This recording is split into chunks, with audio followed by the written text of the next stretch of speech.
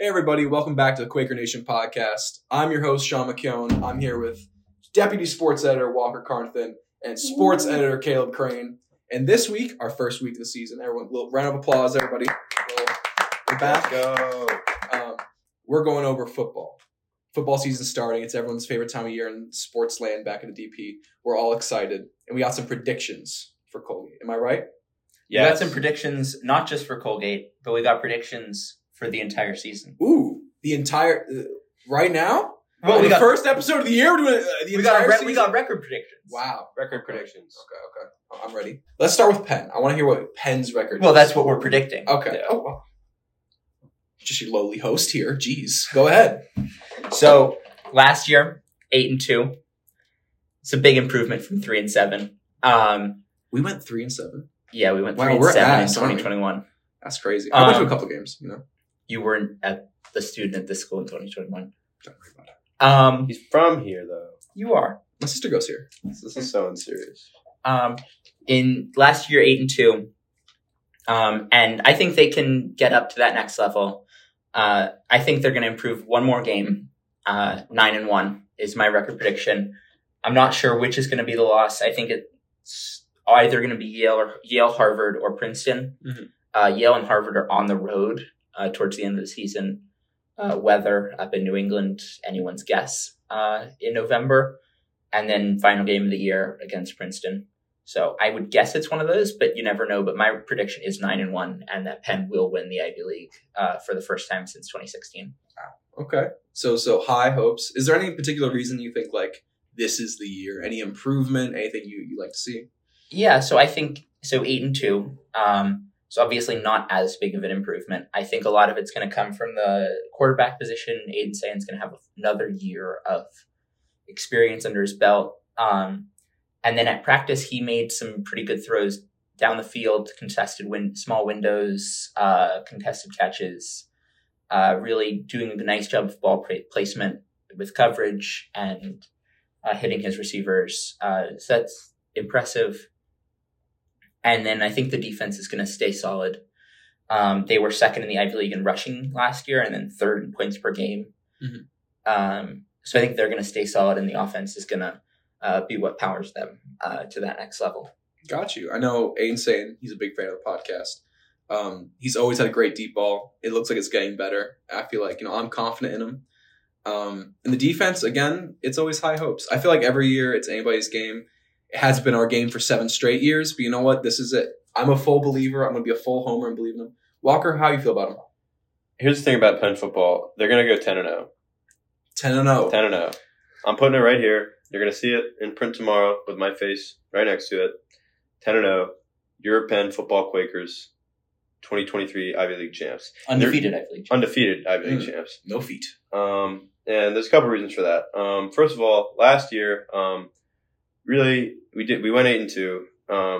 The only reason that we went 8-2 was one of our losses came to Brown in a game that if it was played 100 times, Penn would win 99 of those games. It just so happens that the one that happened was the one that we lost. But we are by far the better team. We were the better team. If we hadn't got called for a penalty on a tough third down and on our last potential game-winning drive, I think we would have won that game anyway. But I think that was an anomaly. And then we beat the Ivy League champs. Yale. We were Yale's only loss, and that game was close, but it wasn't nail biter who's going to win close. It was we're ahead the entire time. It gets a little close at the end, but we pull away. I think we were the better team that day. And then we suffered a tough loss to Harvard that just sort of got out of hand at home. That, was, that day they were definitely the better team. But I think if you look at the entire season, we have the resume to prove that we were the better team over the course of the year. We finished higher in the standings in the end. And then we beat Princeton, who finished third in the Ivy. So we have wins over 1 and 3. Last season, and our 2 losses, I think you can make a case for us being, better than both of those teams going into this season. And in terms of, the roster and what's going to be different from last season compared to this season, we did lose a lot of talent. A lot of our all Ivy League first team guys from last year are gone. Trevor Renosvich is at Cincinnati, Jake Heimlicher is at UCLA. Really big time programs, obviously. It just shows, the caliber of talent that Penn had on the roster last year. And it's easy to think that won't be replicated, but I think I was able to go to the spring football game last year, see, some of the guys that maybe didn't get as many reps previously get some time. And obviously, there's no way to tell just from that, but I think you're going to see a lot of guys rise up this year and really make a significant impact. And I think schematically, one thing that I'm excited for this season is, we talk about Aiden Say, and we talk about how he's a junior and he's already has, 1.5 seasons as a starter under his belt. And I recently wrote a story myself about quarterback play in the Ivy League and what really, constitutes a great Ivy League quarterback, and how a lot of the really great quarterbacks are different in many ways. Nolan Grooms for Yale is very run heavy. He was second in the Ivy League in rushing yards last year. He was first team all Ivy QB, and Yale won the Ivy last year. Second in rushing as a QB. As a QB, total yards, he was second among all rushers, which is just insane. And then Blake Stenstrom, Princeton's starting quarterback, was first in yards and efficiency. So he's more of an aerial guy. And what's saying is really kind of a cross between those two. He's definitely more towards Stenstrom, I would say, than Grooms, but he does have that mobility in his game. And a lot of last year we saw in Penn's offense there a really significant focus on the short game. Sayin was first by 40 attempts in passes last year, and he led the Ivy League starters in pass attempts, but was last among starters in yards per attempt. And that's not necessarily a reflection on him as a player. It's just a reflection on the way Penn's offense is schemed around him. Lots of, slants, drags, swings out of the backfield. And, we talk about his deep ball, and you saw games where he had that deep ball and was able to dial it up, specifically against Columbia, big game at home. He hit Casilli for a couple deep. And I think if Penn is able to unlock that aspect of their offense going into this season, you're going to see a lot more numbers from Sayin and a lot, even better performances from this offense that will not allow, against Brown, the reason they lost is because they went in the hole early. I don't think that happens if you have a more explosive offense. So just, games like that will hopefully, 10-0 is obviously a lofty goal. Not lofty for us. Perfection is tough to attain even for the greatest teams, but I think we can do it. I believe in him. I think personally, watching for a whole year, my sister goes here, so I've been watching for a little longer. Aiden Sayin's always been a guy where you see his deep ball and it's beautiful. I genuinely believe there's some things in football that are just very artistic, art, joyful to watch. And I've always loved his deep ball, but I haven't seen a ton of connections that are consistent. Yeah. So I think going into this year, another year in the offense, that could be explosion. My biggest worry personally is defense, because I remember from our Harvard loss, we got ran over. I think we allowed over 200 rushing yards in the first half. Don't quote me on that. But we got ran over. That was our one big thing last year. The other key stat of the Harvard loss is that, do either of you remember how many net rushing yards Penn had in the Harvard loss? Wasn't it 4? Slightly more, Walker. I don't know. It's 9. There we go. We had 9 net rushing yards. I've read that article. We had 9 net rushing yards the entire game, which is troubling, especially since Trey Flowers, who is Penn's leading rusher last year, is not on the team this year. Jonathan Mulatu is going to step up and be the primary back heading into the season. But there are some concerns about that, especially because we were 7th in the Ivy League last year. So that would be my one concern. And I could see a game where a lot has to happen. And the running game just isn't there to help control the offense and make sure that everything goes well. So that would be my main concern heading into the year. It's hard to go down from 7th, Yeah, well, there's only one spot below it, but there's a lot of room for improvement. Exactly. And the thing with Sayin is he has a great deep ball. I saw it in practice. There's flashes of it last year, but he still averaged under 6 yards an attempt last year, and he had a pretty high completion percentage. So it's not like he was just chucking it and hoping. He didn't turn the ball over a lot. So I'd really love to see them the offensive scheme really just showcase what he can do, and what he's capable of as a passer, just so we can have a chance to see what Aiden Sayin Unleashed looks like. Yeah, I'm uber excited. I'm always at the start of every year, especially for we're all going to Penn here. We're all working with the DP homers. You can't start negative. We go into it hyped for them. We go into them excited. I go into it. I wrote about I wrote about the Harvard loss last year. That was pretty tough. Even leaving that, I was excited for the team going forward.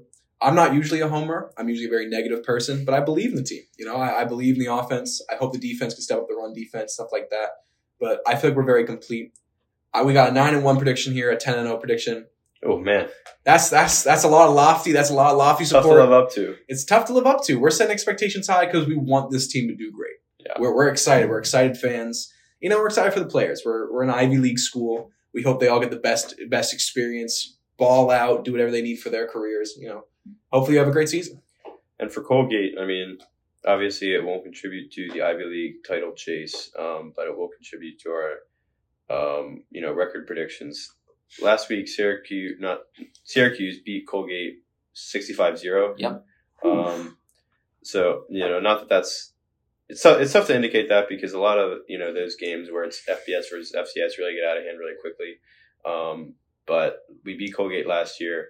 But we had to come back. We did have to come back. So hopefully we start a little bit less slow than we did then. But based on that 65-0 loss, I'm feeling pretty good. Mm-hmm. It does say though that they played a game before us. They played two games. So they had the Syracuse loss, and then they lost to Villanova 49-14. No reason not to be confident. No reason not to back. So they do have those 2 games of experience to, get the kinks out of the way. What an experience. What an experience it was, baby. I'm sure it was an experience. They have those 2 games, but I think is that outscored by 100?